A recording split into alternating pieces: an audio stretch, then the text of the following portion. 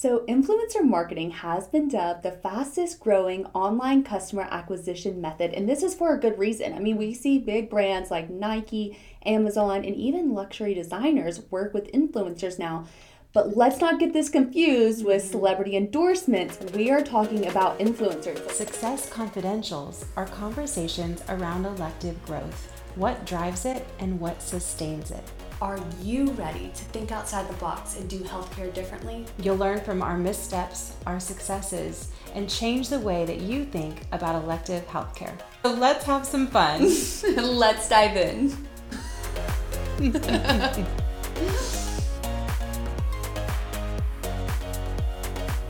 Hello, everyone. It's Lauren and Christine bringing you another Success Confidentials. Hi, I'm Christine. I joined private practice nearly a decade ago. I came from a background of business, sales, customer service, marketing.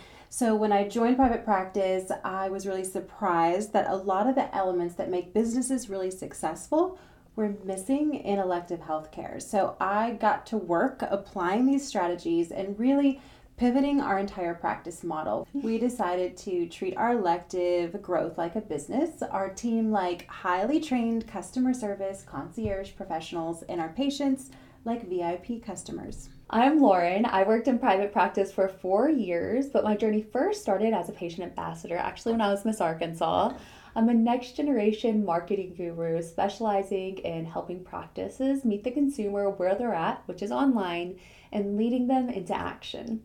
We worked together for 4 years in practice and really combined our expertise to see a really incredible average growth rate of 60% year over year for those 4 years, which is why we're very passionate about teaching practices how to achieve this kind of success when it comes to elective procedures and services.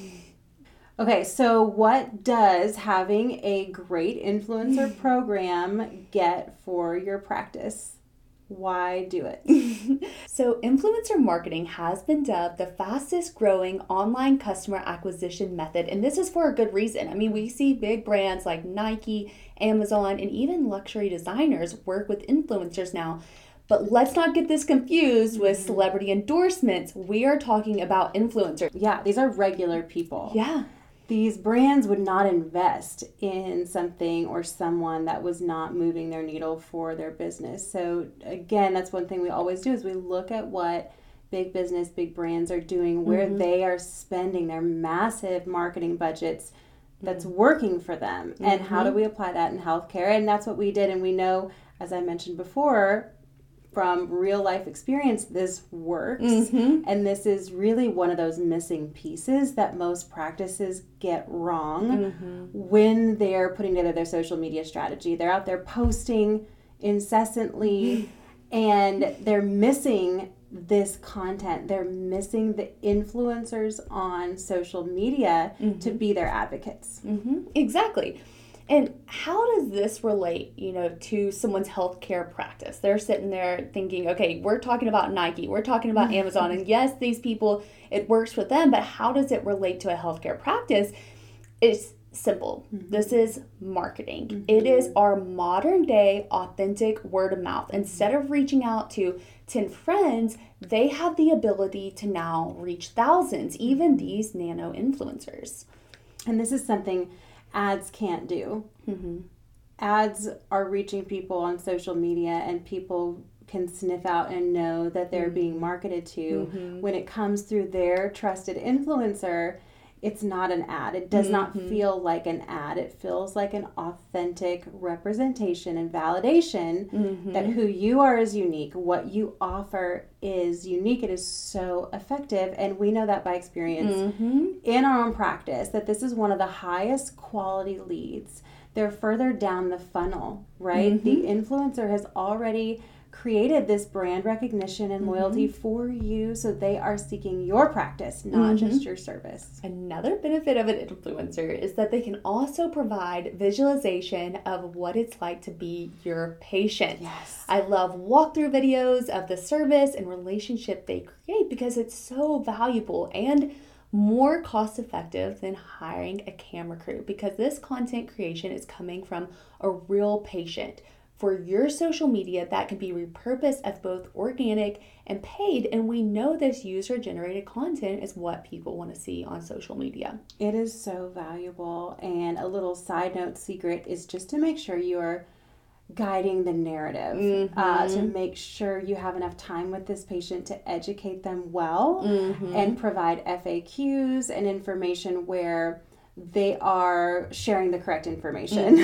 So that's a little takeaway. But one of the things I do love from a data standpoint, you know I'm a data girl, is that it's also really trackable marketing. If you use a good CRM and you can really track your inquiries well, a lot of times we recommend offering a discount code where they can offer that to their followers so you can really track the results beyond just the obvious word of mouth increase that you will see, and you can really see if it's effective.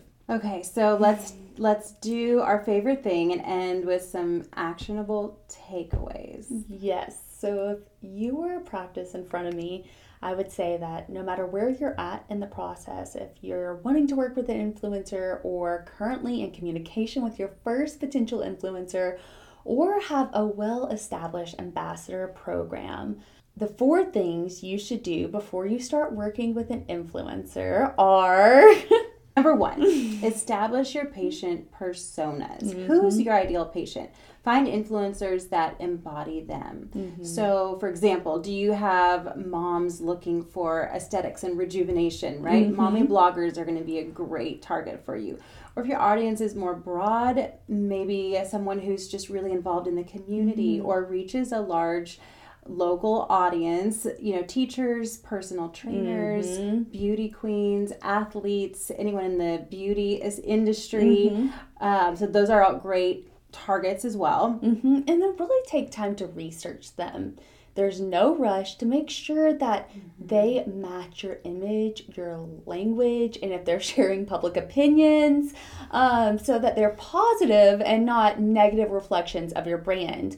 Also, I always love to say during this research phase, check their engagement to make sure from what you can see before you ask them for numbers that their followers are real and not just bots that they paid for to get high following counts. And you can see this in the engagement rate of their content. Yes. Third, we would say is really to bring them into the practice for that initial appointment or exam before agreeing to a partnership. Because sometimes the persona that people display on social media is, as we know, not who they are in person. So before there is an official partnership, we've definitely dodged some bullets by bringing them into our office and making sure that they are not only a great candidate, we need great outcomes with influencers, but that the person really is still a solid fit for your brand. I'm happy I passed the test. Number 4 is to make sure you have a clear plan for your deliverables and expectations before beginning communication with them. Someone like a social media coordinator should be in place to make sure that this influencer is meeting their deadlines, because nothing's worse as an influencer than not really knowing what the brand you're working with needs from you and at what time and are they happy. So this also just creates a great, strong relationship as well. As always, we wouldn't leave you without some helpful resources to really see an impact and change immediately. We've created an exhaustive social media coordinator role guide. If you do not have this person in your practice to really execute these types of plans and initiatives, we have everything from templates, job descriptions, even the listing you can place to hire this person. We also have a complete ambassador and influencer program guide, what to do, when to do it, how to find the right ambassadors, how to communicate with them, examples of the roadmap, what you're asking them to do, when, how to stay on top of it. So you can really fast forward to just getting it done. For more conversations about how to drive and sustain elective growth, be sure to follow our podcast so you don't miss anything.